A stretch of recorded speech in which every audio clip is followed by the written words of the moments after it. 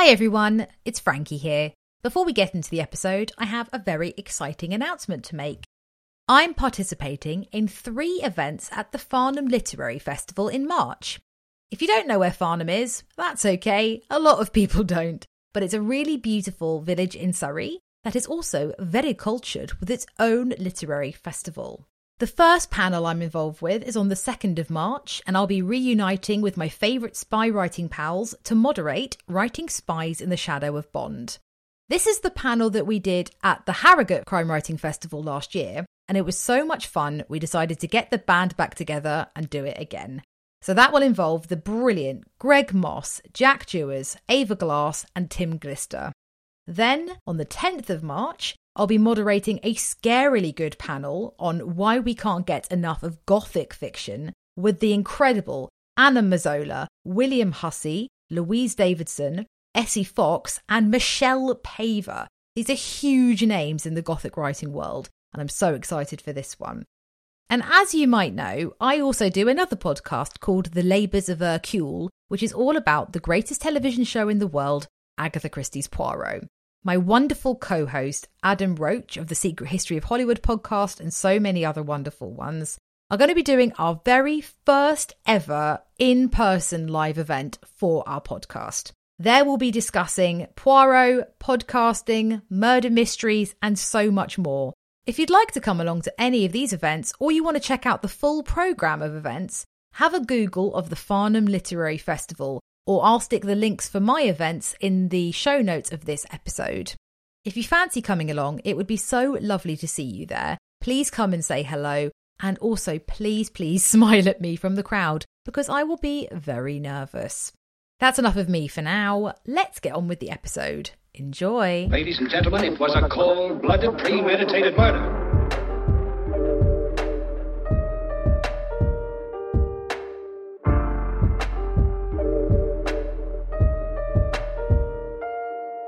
Hi everybody, and welcome to a new episode of the Read and Buried podcast. I'm Frankie, and today I'm delighted to be joined on the stage with Chris MacDonald. Hi Frankie, how are you doing? Hi Chris. I'm doing all right, thank you. How are you? Wonderful, yeah, very good. Good to be on the stage with you. Thank you. I hope we give a reviewer a performance this evening.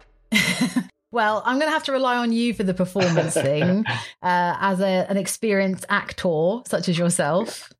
Yes. I've got a bit of a cold at the moment, so I might not be projecting in my kind of normal classically trained way, but I'll do my best. Okay, well, cheap seats at the back, we'll try and adjust the audio accordingly so that you can all still hear Chris. I've got a little bit of a bio to read out about you, pulled from various internet sources. Okay. Hopefully it's all accurate, but you can tell me if it's horribly wrong. That's good, yeah. I hope it is. Me too, yeah. It'd be fun to add some drama to the proceedings. Okay.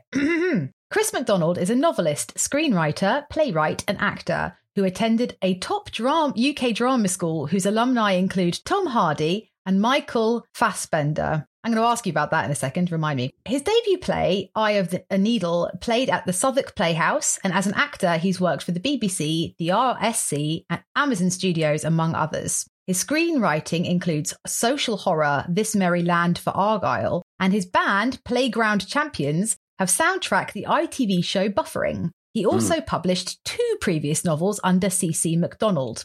His latest novel, The Actor, is out now in hardback. To achieve greatness, he must sacrifice everything. At long last, Adam Seeley has an Oscar within reach. Working with his controversial former mentor, Jonathan, he's given the performance of a lifetime, and he almost believes it might be worth the cost. Because Adam subscribes to The Method. It's the secret that the world's greatest actors swear by, digging into their darkest, most personal traumas to bring a role to life. And Adam's greatest trauma is worse than most. Losing his mother when he was just a boy, a forced choice between the success he craved and the girl he loved. And that night back in drama school, the night of Adam's darkest secret, when everyone knows about the dead body, but nobody suspects the truth. And then he gets a message, someone knows. And if they tell, everything Adam's worked for will come crashing down. Dun dun dun. Outside of writing, Chris lives in Margate with his wife and children. As well as being very talented at many things, including playing lots of musical instruments, Chris is also very charming and fun to follow on social media, even though he hates it. Mm. How do you know I hate social media? That's good. I read an article. Oh, yeah. That's true. That's true. Yes, I do. But, I'm doing my best to kind of try and embrace it because everyone else seems to like it, I think, I follow you and I very much enjoy your posts when you do them. Oh, thank you. Thank you very much. Thank you very much. I need to do more. I always forget. But yes, very good. That was a lovely intro. Thank you very much. Well, thank you for coming on to the show. You've clearly been a very busy boy for quite a while. Yeah, I am. I do keep myself busy. That's true. I like to... I've got quite a restless mind and like to kind of flip from project to project. But I mainly write novels now. But yeah, I like writing for screen because it's more collaborative and you're working with people. But the terrible thing about screenwriting is you just never get anything made. Well, I don't anyway. Some people obviously do because there are things on TV. But, I have seen things. Yeah, I've seen one or two things. But I think the natural state for a TV or film script is not made. So whereas books, if you can kind of make them work, you might be able to get them published. So, that's been my experience. Well, you have, yeah. I have. Yeah, some people, I guess, don't. Yeah, that's true. I was going to say, even though TV is incredibly hard to get things made, getting a book published is still pretty challenging. It is quite challenging, yeah. It's definitely an uphill struggle, but it's fun. It's much better than working down a mine or up a chimney or other jobs I wouldn't want to do. Yep, those are the only options other than writing a book. So natural choices. That's what I was told at school. That's true. Yeah. So I mean, when you were at school, what was being an actor the goal originally for you? That's a good question. I think I kind of I actually wanted to do everything that I've kind of ended up doing, which is lovely. But I think I saw, to different measures of success, not as successfully as I'd like to have done all of them. But I think I saw, I always loved acting. And I think I saw acting, I always liked the kind of teamwork element of acting. And it's something I kind of wanted to get across in the book, actually, that fact that thing of the thing that actually makes acting wonderful and the reason I still love it and the reason I love actors, even though a lot of the kind of actors in the book are not, the nicest people, is because actually the whole world of it is kind of lovely. And there's a real kind of joy to acting and actors and being in a play and rehearsing a play, which I really miss, actually, because I don't get to do it so much anymore. Yeah.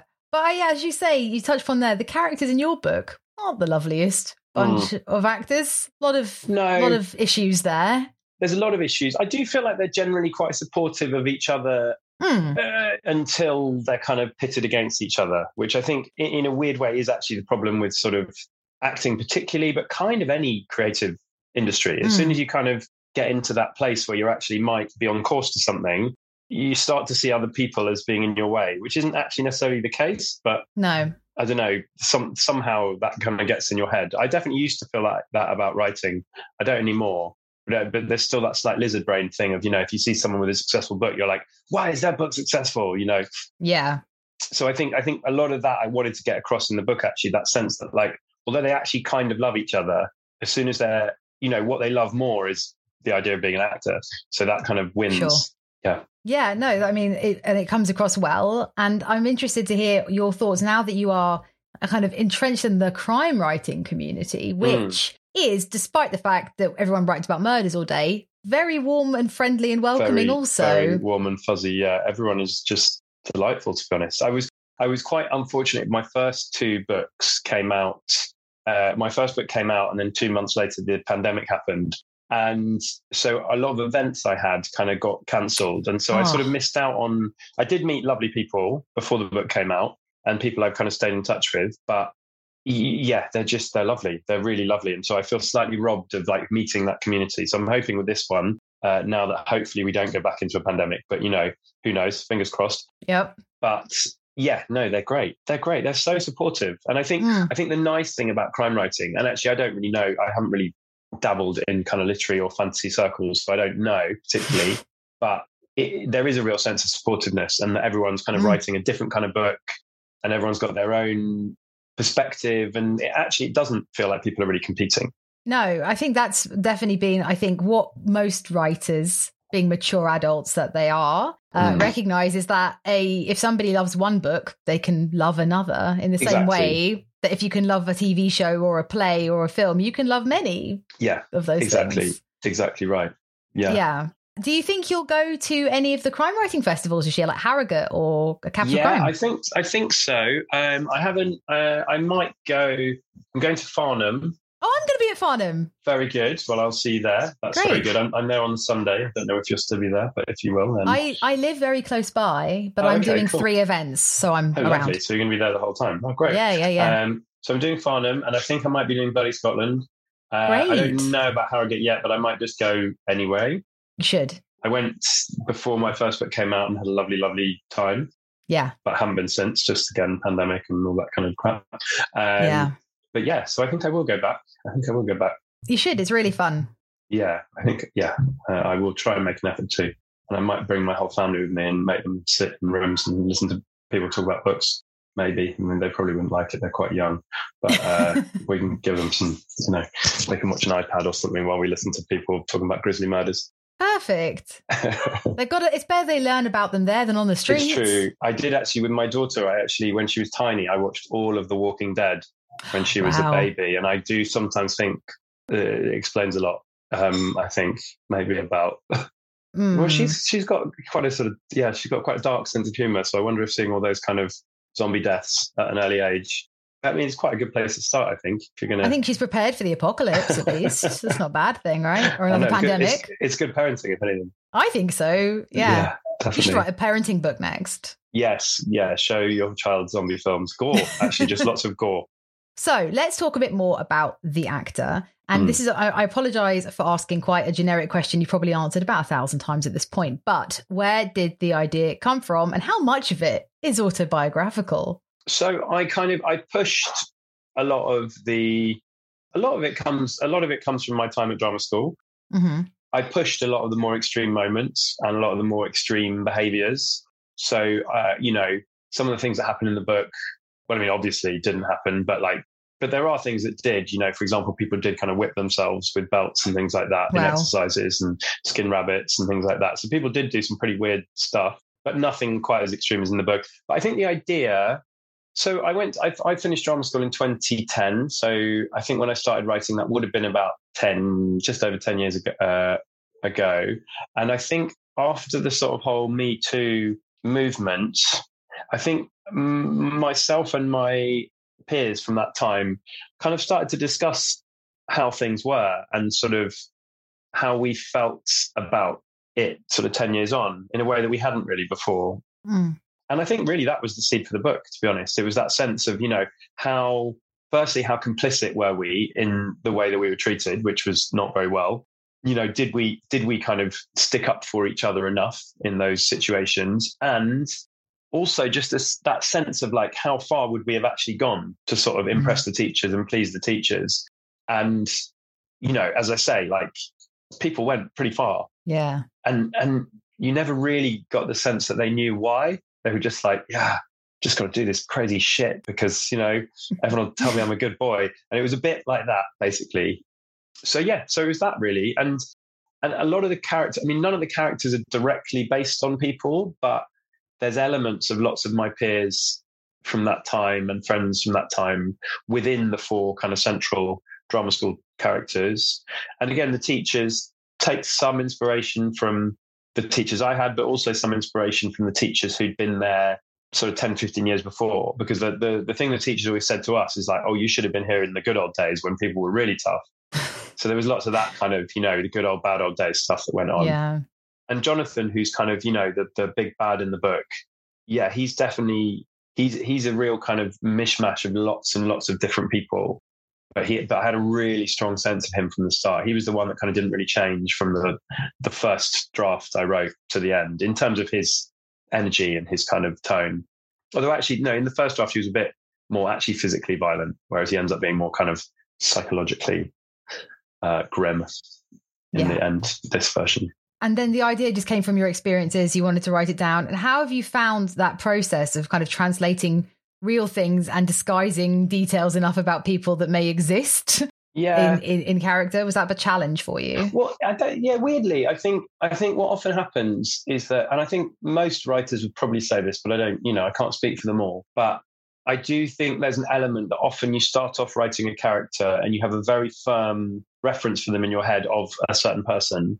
But by the time you've got to like the 6th, 7th, 8th draft, they just can't be anything like that person, because it probably wouldn't work with the story for them to be like that person. So actually, it's not something I kind of worry about too much, because I know that they're not going to end up being like the person I've sort of slightly based them on. Right. But I mean, so far, I've had a few friends who I went to drama school who've read it. And so far, I have not had anyone. Everyone's kind of said it was weirdly evocative and a bit strange to read, but no one's kind of said like, you made me look like a dickhead, sort of thing. So far, but it's only been out a couple of weeks, so we'll see. There's plenty of time. Fantastic. That's something to look forward to anyway. Yeah, exactly. People getting angry with me. Perfect. Yeah, well, that means, if people are talking about it, I guess. That's true, exactly. Adage. No such thing as bad publicity or something. I mean, I think there probably is. But I think, it's best not to test the theory too much, No, probably. I agree. Yeah. You kind of touched on it earlier, but I'm curious that as an actor, which is quite arguably an extroverted kind of life, versus a writer's life, which is quite insular and introverted. Yeah. How do you navigate that with your personality? Which one are you more comfortable with, or is it a bit of both? It's interesting. I find it quite hard. I remember doing a playwriting group. It must have been quite a long time ago, after my first play came out. And we had this psychologist come and talk to us, and she was talking about the different personality types. And she kind of said, who here sees themselves as an introvert? And 14 hands went up. And then it was like, who sees an extrovert? And then just my hand went up. And so I do think I've always thought of myself as an extrovert, but I'm also, I am quite happy sitting on my own working. I mean, yeah, I do. I mean, I think all writers want a bit of feedback. They want a bit of, if you get an email from your PR or something, you're like, wow, I got an email today. That was exciting. Like that's like the height of excitement for most authors, I think, just like an email a day. Unless obviously you're kind of, J.K. Rowling, in which case you probably have to have all sorts of things you have to deal with. Depends on the email, yeah. Yeah, more than just an email, I imagine. But I think, yeah. So I would love the idea of being able to go and do a play in the evening, write during the day and do a play in the evening, but it just doesn't quite work with family life. But there is something really magical about, and actually I am someone who, my wife always notices as soon as I'm with a crowd, I kind of turn into a different person and sort of, hopefully not becoming that cringy person who's like, hey, look at me, but just, there's something about a big crowd of people that I respond to, which is probably something that drew me to acting in the first place. But yeah, but I think I've had to, I think also if you're an actor, you're waiting. The reason I started writing is because you're always waiting around for other people to give you the work. Whereas when you're writing, you can kind of make your own work. So yeah, I kind of did it out of necessity, but yeah, I would like it if there were, I work at an office and there are another couple of writers who work there, and we do a lot of gossiping and moaning. And I think that's an important part of the day. Yeah. A lot of moaning, a lot of gossiping, just like most offices, basically. Yeah. Yeah, moaning and gossip is the backbone of this country, so it's very important. Country, yeah, exactly. And you touched upon your writing process there a little bit, saying obviously you work in an office and you like to work alone, but how do you find the writing process? What do you love about it, and what do you hate about it? Okay, so interestingly, I'm very much in a phase of hatred at the moment, because I'm doing my least favorite part. I'm writing the next book. Ooh. I'm writing a first draft, basically, and I find writing probably the first half of a first draft really painful. And then I find writing the second half of the first draft and then making it better, the kind of the best bit. So actually, I don't hate drafting. I just hate the first bit, because I think it's because of the constant feeling of like, that's not good enough. You write a paragraph or a sentence and you're like, well, that's terrible. That's terrible. That's never going to be in a book. Why have I spent an hour writing that? What a waste of time. So I think it's constantly having to overcome that. But, I do, having written a few now, I do know that you have to get through that, but it still doesn't seem to get any easier. But yeah, I absolutely love, I always, by the time I get to the last kind of third of a book, I'm often writing kind of 5,000-6,000 words a day. Like I can get there really, really quickly. But as I say, the first half takes me a long, long time because I think I'm kind of working out what the story is, basically. So you don't plan ahead in advance I the do. story? Well, that's the annoying thing. I do really extensive planning, but I think it's just terrible because every time I do it, I do these amazing, but very extensive plans. And like, I do like a scene by scene. I work a bit like a screenwriter, actually. I work out what's in every scene. I do outlines, but somehow whenever I sit down to write it, I'm instantly like, oh, that's terrible. Absolutely terrible. It doesn't work at all. So maybe I'll try not bothering with planning, but whatever works for you. That's the thing. I do nothing. No, well, I guess that doesn't work. No, that doesn't work. No, but it's the first couple of months are always quite hard, and then once you get into flow, that's pretty lovely, actually. Yeah, it is literally an uphill struggle. So you're up the hill, and then afterwards really it's wee. Yeah, and once you get past your kind of midpoint in the novel, somehow, if the first half is working, I find that writing the rest of it is just pretty straightforward.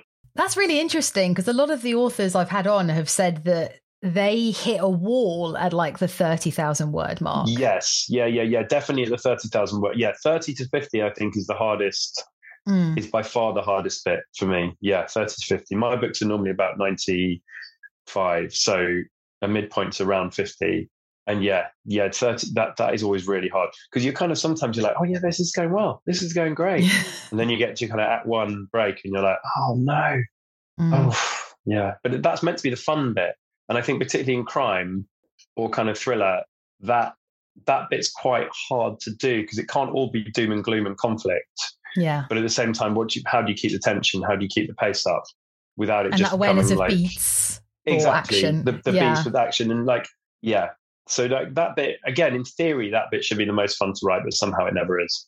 Tricky, but you clearly have persevered and you've written a marvelous book. Thank you very much. Paid off. Thank you. Yes. And speaking of writing, a newer question that I've added to my little list here, which lovely. I'm really interested to hear your answer to it because people have taken this question different ways. What's a line you've written lately or from across your catalogue that you're especially proud of? Well, that's tricky. There's a few. That's nice. There's a few that I could have done, but I think that my favourite one is it's very near the start of The Actor, and Adam, who's the protagonist, is giving his very first audition to Jonathan, who's kind of the antagonist, and he does a bit of Hamlet, and then Jonathan says, bit on the nose. Yes, exactly. A bit on the nose, isn't it? So that's my favourite line when Jonathan says, Hamlet, bit on the nose, isn't it? Because Adam's mum's dead. That's the context. And I think the reason I like that is because it really encapsulated all of Jonathan's sort of mercurial nature, which is almost one of the most difficult things about him, because sometimes he's actually, I mean, he's never warm, but sometimes he's kind of encouraging and sometimes he's diabolical, and it kind of that to me sort of instantly that sense of just throwing Adam off center. So I like that line a lot. Yeah, it's really good. I remembered it. So obviously it's a good line. Good. That's great. Yeah, and we've all known that kind of person, I think, in our lives where when they shine their light on you, it's like, exactly. And it's addictive. Yes, and then they turn it away, and it's horrible. I know. Yeah, I mean, he really is a piece of work. But he's also, I kind of love him because there's part of me that admires his very strict ideology. There's a line he actually has later about he quotes Nietzsche. And he talks about how, essentially the reason he thinks kind of dedicating yourself to something, whether it be acting or whatever, is the only way to raise yourself to a higher place in this world without God. And that's kind of, there's something that I actually kind of agree with there, but that's getting, quite deep in the weeds of the book. But yeah, so actually there is, I kind of love him for that. But it's also fun character horrible to write. Yeah, great fun to write. And actually, my hope is that, it sort of has some kind of screen life. And I feel like if anything, his is the character that would really draw an actor in to, him probably more so than anyone would be the one that maybe an actor of a certain age would read and go like, okay, I want to play this guy. So fingers crossed something happens that side. Fingers crossed. I've seen on your Twitter, you've already kind of started asking people who they would cast in some of the lead roles and having a bit of a think about that. I have. Do you have any people in mind? Dream budget, All the money in the world. It's a really hard one, but because the book's in two timelines. The question I think older, younger. Exactly. Do you cast one person and age them up and down, or do you cast two? I'd probably cast one. And actually, so then you kind of need someone that can either play 40 or 20 for most of the characters, which there's not that many people that could do it. So originally I kind of thought of someone like, for Adam, someone like Robert Pattinson, but I actually think he's kind of too tall and handsome. So do you know Joseph Quinn from Stranger Things? Yes, yeah, he's great. So I think someone like him would be amazing, actually. Because also I don't think you necessarily want someone who's like a huge movie star that you know really well. I think there's something about Adam I think it'd be better if Adam is someone you maybe don't know as an actor as well. But also Joseph Quinn is just a really, really good actor. And Incredible. I think that's what you need. And he's good looking, but not overly exactly good and looking. He's quite little as well. And I think it's important for someone, because I think someone on Twitter was like, oh yeah, I thought Jamie Dornan could be for Adam. And I was like, wow, how hot would Patrick have to be? Because Patrick is like that. You'd have to get Austin Butler, or there's no one else, there's no one who's that much hotter than Jamie Dornan. So I'm inclined to agree with you. Yeah. I mean, Jamie Dornan can play Patrick. He'd be quite good, actually. He would be good. And he can do older, younger, probably. He could, yeah. He's probably a bit old for it, actually. He must be what, 40? Probably? Yeah, probably. So he might be a bit old to play the younger ones. Anyway. I'm sorry, Jamie, if you're listening. Sorry, Jamie. Sure I know, he definitely is. He definitely is. He's on now, actually. He's texting me. Yeah, and then actually for someone like Jonathan, loads of people could do it. But like, I sort of feel like someone like Jason Isaacs or kind of Christopher Eccleston or sort of one of those sort of, British baddies, basically. Or the lovely thing to do would be to cast actually someone really sweet and lovely who you kind of know. Yeah, bad. You know how kind of like Bryan David Tennant in Breaking Bad. David Tennant could be quite good, actually. I hadn't thought of him. He'd be quite good. He's done bad a bit with Jessica Jones. I don't know if you saw that. Yes, I saw that. He was good, but a bit kind of pantomime-y. Bit camp with it, which is great. I know that was the whole thing. The point, yeah. But no, it would be great fun to cast. Oh, fingers crossed one day. Fingers crossed, yeah. Yeah, that would be a dream. And speaking of your characters, another question I always like to ask, and this is going to be interesting. If you had to be one of the characters from your book, who would you be and why? Okay, so I would be Vanessa, actually. I would be Vanessa, who's Adam's agent. Yeah. And his kind of best friend, even though it's not quite sure whether she likes him.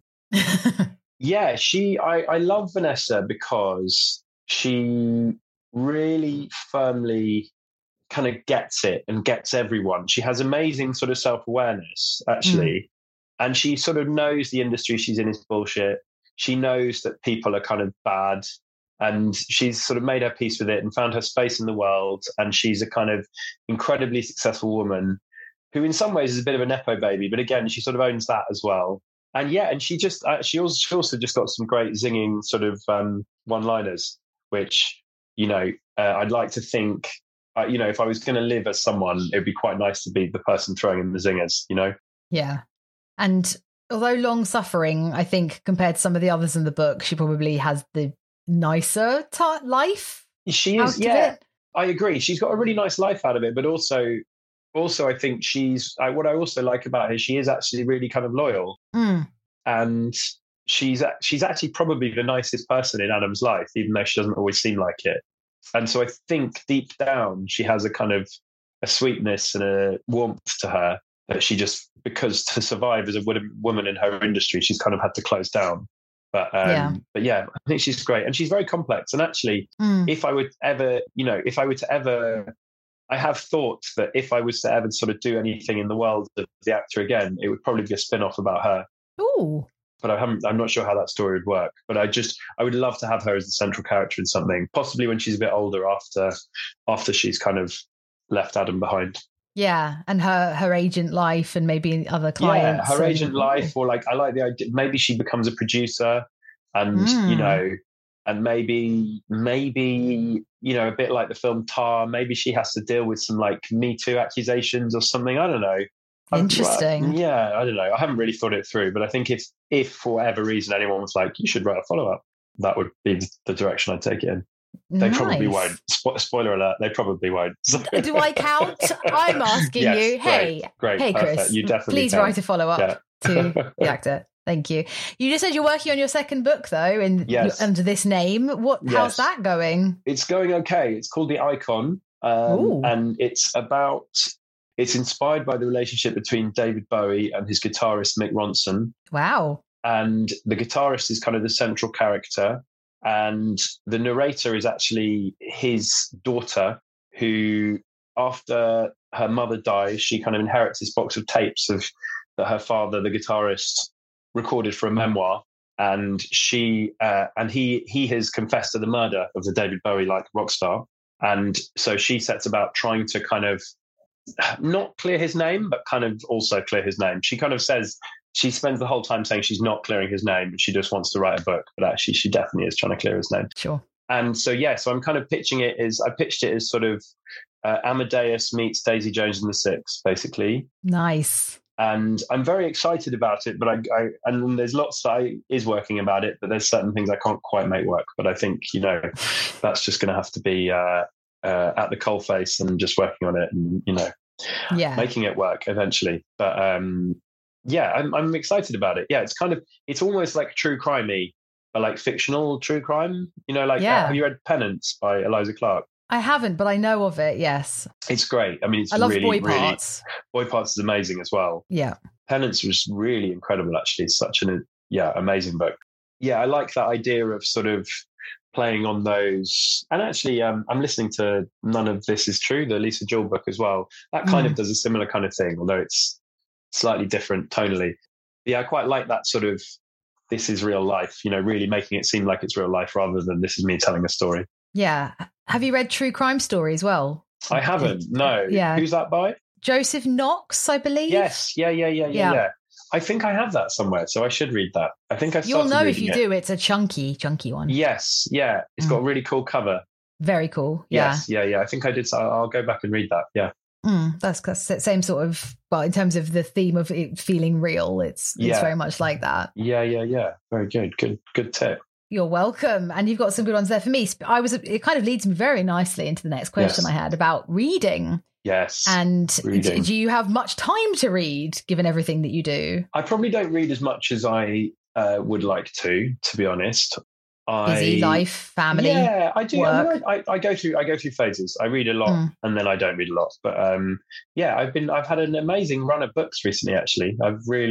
And actually that's put me in a bit of a reading slump because I keep starting things and being a bit like, well, this isn't good as these amazing books I've just read. So I read Yellowface, which I thought was really incredibly good. And I actually, when people are like, oh, I read this in a day, I'd never done that in my life until I did it with Yellowface. Wow. So I always kind of thought people were lying, like, to be honest. I thought people were exaggerating because I'd never even got close to doing that. But with this, I was like, you know what? I'm not going to work today. I'm just going to read this book. And I did. And it was very good.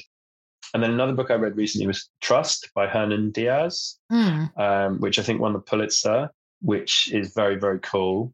And a book I reread, which is slightly to do with what I'm writing at the moment, is I'll Be Gone in the Dark, the true crime. Michelle McNamara, yes. So I reread that. I read it years ago and reread the whole thing. And it really is just brilliant. It is really beautiful. And it made me go and watch the film Zodiac as well, because again, it's that same kind of, just really, really good. That kind of time period, I guess, if it's Bowie-esque, then yes, exactly. That was one of the reasons I watched Zodiac, actually, for that exact kind of that feel, the more just smoking all the time, basically. But yes, so I've had a really good reading run, but I've actually been reading mostly nonfiction recently to kind of try and get into that nonfiction-y. Oh, and the other book I read recently is Monsters by Claire Dederer, which is nonfiction, and it's all about our relationship with kind of monstrous geniuses. Oh, and it's really, really amazing. Yeah, properly good. Well, that sounds really good. I'll have to pick that one up for sure. Yeah, you should. I will. Yeah, do it. Okay, I'm doing it now. Okay, sorry. And so with your research for your new book, I guess if it's a bit true life, bit not. Is there a lot of research involved from the musical side as well and things like that? Yeah, weirdly, it's an idea I've had for a long, long time. And so I've kind of read all the biographies, of Bowie and Mick Ronson and John Cale and Velvet Underground. And I've watched all the documentaries. I kind of did all that. I have done all that. And I've recently read one on Jim Morrison, which has been really good because he's a pretty interesting dude. Did you know that Jim Morrison, like when he died, he was just in his room. His body was just in his room for like 5 or 6 days. Wow. And they just there was a dude that came around and like packed him in ice because they just wouldn't let him, the French he was in Paris and it was the French, I don't know, like equivalent to the coroner, just wouldn't let them take the body. So someone came in and just packed him in ice like he was sort of, I don't know, meat. It's very strange. Like the whole preserved story. Yeah, it's very, very, very, very strange.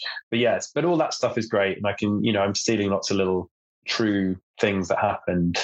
And another book actually I read, which is amazing, is a book called, what's it called? I've actually got it there. Black Dahlia Avenger. Do you know that? I know the Black Dahlia story, but I don't know about Avenging. It's absolutely fascinating. It's written, so it basically proves who the Black Dahlia killer was, but it's written by his son, who was I've heard about this. Who was a detective. Yeah. Who kind of, when his father died, and again, I'm kind of, I'm borrowing elements of it for the icon. It's not really, but when his father died, he found this picture of her. I think it was that. He found this picture of her and was just like, oh shit, why has he got a picture of this woman? Like, yeah. So then started investigating it, and so that's quite cool. Again, it's cool. Quite kind of trashy in the way it's written. It's quite kind of sensationalist, but yeah, it's a pretty amazing story. Sometimes you need a bit of that kind of trashy, fluffy kind of I think it's good. I think also like it suits the style really suits the murder as well. The whole point about the Black Dahlia is it kind of was trashy. It was really sensationalized and really kind of, it's kind of awful that it was made such a big deal of, and it was only basically just because she was like a beautiful young woman. So therefore they were like, great, let's splash this all over the press. And the fetishization of a female corpse kind of started with her. Exactly. So, she was the OG. Yeah. Well, I bet she's really proud of that. Yeah, she's up somewhere, very proud. Wherever she is. So you're a big true crime fan then? Kind of recently, not really historically. Although actually I re-listened to Serial, the first series of Serial. Great. It's so good, isn't it? And really listening to it again, I was like, I remembered every single detail. Yeah. Which is kind of extraordinary. And I don't think any sort of podcast, apart from yours, obviously, has sort of has reached that level of sort of just getting into infecting your psyche as you listen to it. Oh, no. I mean, it started the game, really. Everything. Yeah. The other OG, yeah. The other OG, yeah. Yeah. And obviously, he's free now, Adnan. He's free, I know. Which is mad and fascinating. Is a bit mad.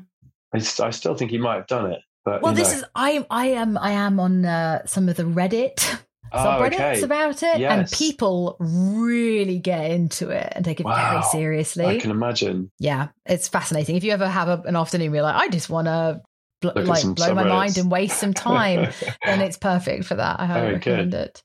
Oh, Chris, it's been so lovely chatting to you, but unfortunately, I now have to confront you with a really big accusation, I'm afraid. Okay. I think you know what I'm talking about, Chris. So this is a bit uncomfortable because you've committed a terrible crime, haven't you, Chris? Possibly.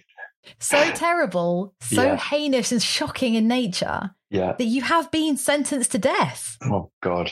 That's all I need. I know. What a bummer, right? That's a right pain. I know. Not convenient, really. No, at all. Definitely not, no. My first question is, what did you do? What's your crime? What did I do? I'm going to go with flashing on Margate Beach. Yeah. Wow. And it was so shocking that it was such a big, it was a very bad flash. It was one of the all-time worst flashing like incidents. A whole school of kids? Yeah, a massive school of kids. Several schools, wow. two convents and a monastery. Yeah. Wow. Okay. Yeah, I deserved it. I really deserved to go down. Okay. Yeah. That is an interesting. We haven't had that one before, you know. Well, that's good. Gotta say, yeah. Weirdly, I have to say, you put me on the spot, you know. Karen Slaughter didn't do that one when she came on. Weirdly, did she not? No. Come on, Karen. I know she's just too much of a prude, I guess. What can you say? But okay, wow. So you flashed your way onto death row. Yeah. Probably the first time that's ever happened. It's how I'd want to go, though. You know, he died as he lived. With his knob out. Yeah, exactly. Perfect. Yes, perfect. Yeah. Great. Okay. Wow. Well, that's a bit of a a downer that you've been sentenced to death. That's sorry you got caught. Difficult. Sorry. It's difficult. I know. I was always going to get caught. I think I wanted to, really. It was a cry for help. They do say that serial killers reach that point, and it must be the same with flashes then, where you dance, you flash with the devil. I know.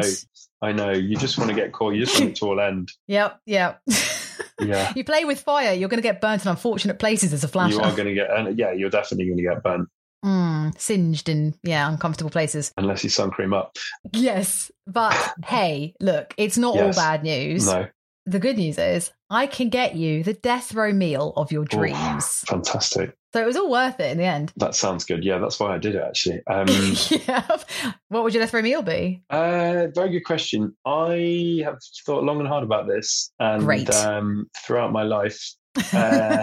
But I'm actually going to go for like a Vietnamese sort of bun cha, like a sort of noodles and lots of herbs and some broth and a bit of maybe like barbecue pork on top. Nice. And then I'd like some Korean fried chicken on the side. Ooh. Yeah. That's a good choice. Sounds good. And definitely not something you could get outside of death row, so it's good. No, you definitely can't get it on Kingston Road. No, absolutely not. No. Fantastic. And what drink? Any drinks with that? Your order? I think I'd like a pint of Guinness. Yeah. Interesting pairing. Okay. Yeah. You wouldn't normally put them together, but it's my final. It's my final time on Earth. I can do what I want. When in row. When in row. That's good. I like that. That's very good. Thank you. Yeah. I like puns. Right. Okay. And would you have a dessert? Yeah. I think I'd have something custardy, and that's not a joke, actually. Taken into it. Yes. Maybe like a custard, like a really nice like custard slice. There's a place here that does like a custard tart that's really, it's very good, thick sort of custardy. Nice. Yeah, it's wonderful. And as it's death row, maybe a little raspberry coulis as well. Come on. Go on. Do you know what? Why not? Taxpayer money. Let's get that coulis on there. Fantastic. Yeah. Wow. Great, mate. Do you know what? That really makes me happy. And I like that you thought about it, because often people come on here and take it very seriously and go, I wouldn't be able to eat anything. I'd be too nervous. Oh, really? Oh, no. Just to get it down. Yeah, 100%. You want to go out with a bang, right? 100%. Yeah. Yeah. Great. Well, I'm glad you enjoyed your meal, because unfortunately you are now dead. Okay, that's difficult. Sorry. That's really difficult. It is difficult, but more good news. So it's good. Don't be too sad. Kind of good news, bad news kind of day. That's the sandwich, isn't it? That we do. The good news is I can bury you with the book of your choice. Okay. So what book would you be buried with? It's a great question. I think because I'm going to be dead, so I won't actually be able to read it. It's sort of all about how cool I want people to think I am. Yep. So it's going to be between The Secret History and L'Étranger by Albert Camus, but like in the French as well. So people think I can speak French. Cultured. Because I can't, or like some poems by like Pablo Neruda or something, just something really. So everyone's like this guy. But no, I think I'd probably go for The Secret History, because that's a great book. It's actually a book I love as well, so it feels authentic to be buried with it. Although I have to say, if they dug you up and saw Pablo Neruda, you'd be like, wow, what a romantic flasher he was. That was completely unprecedented. Unexpected. Yeah. For that reason, maybe go for the Neruda, yeah. You know what? I'll put in both. So complex, this guy. So complex. Yeah, so many layers to him that he did not wear because he was flashing. I know, too much flashing. Yeah. Very good. Great. Wow. Well, I'm sorry that you had to die at the end there. Yeah, it's difficult, isn't it? It is difficult, but don't do the crime if you can't do death row. If you can't do the death, don't do the crime if you can't do the death. That famous saying, Yeah. Oh, well, Chris, it's been so lovely chatting to you. Thank you so much for coming on and having a little talk with me. Where can people follow you online? Even though you don't like it, you're very good at it. They can follow me on Twitter and Instagram, and on both of those, I am Chris MacD Writer. Nice. And apart from that, they can just buy my book, and ideally buy multiple copies for friends, family, to give out at weddings. Whatever people feel like they need to do with them. But that's how they can follow me. And apart from that, just wait for the next book and keep buying books and reading books. And, So books. books, basically, is the answer. In conclusion, yeah, perfect. That's great. Thank you very much. And thank you all for listening. I'll be back soon with another episode. And if you want to follow us on social media, we're Read and Buried pretty much everywhere. Or you can email me at readandburiedpodcast@gmail.com. Another thing, Chris, I never know how to end this bloody podcast. Okay. How should we end this?